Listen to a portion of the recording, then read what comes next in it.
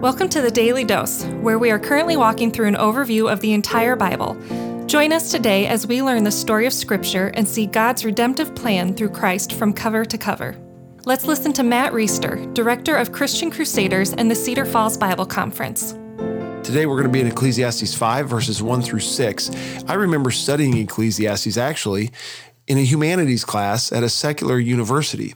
And you can bet your life, at least these days, that if a book of the Bible is being taught in a humanities class at a secular university, it is not going to conclude with the principles and the truths that the original author intended. It's going to go off on some philosophizing rabbit trail and discuss all these pontificated ideas, and everyone's going to feel good about talking about how smart they think they are, but it's not going to land on the truth of God, unfortunately.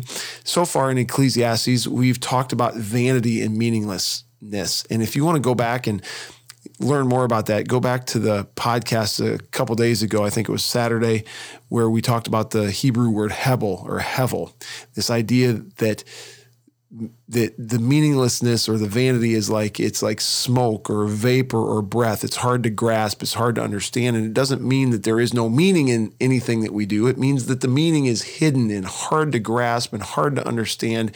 It's foggy. And so we've talked about the vanity of the natural world. The sun comes up and goes down every day. I was talking about this with my wife this morning. The sun has come up the same way during the seasons, the same trajectory, year after century after millennia. And in the light of that, we are so insignificant.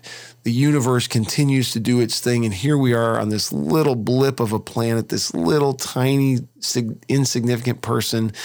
70 or 80 or 90 years we'll be on this earth, and then we're going to turn to dust. And there's just a sense of, what is that about? Then there's the vanity of wisdom. Well, it's good to pursue wisdom, but the problem is sometimes people who are wise don't get what they should, and sometimes foolish people get what they shouldn't. It's just not fair. So even gaining wisdom and knowledge doesn't guarantee anything secure. The vanity of pleasures and possessions and accomplishments. That's another set of vanities. You can have all this stuff, but eventually the clock's going to run out and somebody else is going to get your stuff, and you're going to be forgotten. And the vanity of labor. Why do you work so hard to provide for yourself? And in working hard, you skip out on all these pleasures. And so, professors, you can just imagine in a humanities class, they love to talk about what's the deeper meaning of this and blah, blah, blah, blah, blah. But what they never land on is what the speaker or the preacher in Ecclesiastes lands on in chapter 5. Verses 1 through 6, and that is that we should fear God. We don't understand what's going on in our lives. We don't understand the meaning of this tragic thing that happens, or this thing that we think is good but turns out to be bad, or this thing that we think is bad but it turns out to be good. We're just small and finite, and we lack perspective that God only has. And what's the conclusion? The conclusion is that we should enjoy his gifts, as we've talked about in a couple previous podcasts, and we should fear the Lord. We should obey his commands. Here it is. Guard your steps when you go to the house of God. To draw near, to listen, is better than to offer a sacrifice of fools, for they do not know what they're doing evil. Be not rash with your mouth, nor let your heart be hasty to utter a word before God, for God is in heaven and you are on earth. Therefore let your words be few. For a dream comes with much busyness, and a fool's voice with many words. When you vow a vow to God, do not delay in paying it, for he has no pleasure in fools. Pay what you vow. It is better that you should not vow than that you should vow and not pay. Let not your mouth lead you into sin, and do not say before the messenger that it was a mistake. Why would God be angry at your voice and destroy the work of your hands?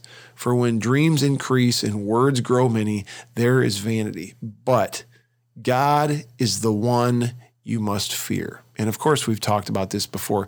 Fearing God doesn't mean trembling and being afraid of him. He is a good God. He's a righteous and holy God. We should fear him in the sense that he's sovereign.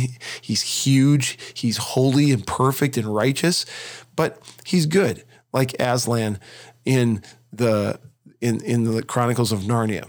Yeah, he's not a safe lion. He's not a He's a little bit of a scary lion, but he's a good lion. And God is a good, good God. And we need to be reminded that amidst all the things in life that we don't understand, amidst all the questions and the philosophies that the humanities professors at secular universities love to pontificate about and talk about and write books after books after books about, in the midst of not understanding of that, none of that brings any clarity. The questions are still out there and they're still unanswered, but we can fear God and we can rejoice as Christmas draws near in the fact that this huge God who is beyond our understanding, who does things beyond our comprehension, who uses the circumstances of our life, whether good or bad, to bless us in ways that we can't imagine, that this God reached across the chasm of sin and death and separation, sending his son Jesus to earth, who would live a perfect life and then who would die a death bearing the sin of humanity, so that after he rose from the dead, by putting our faith and trust in him, we could have the perfection that he lived attributed to us, and we could have the penalty that he paid on our behalf, Mark paid for us. And through faith in Christ, we could stand righteous and holy before God, despite the fact that we're broken and sinful and finite.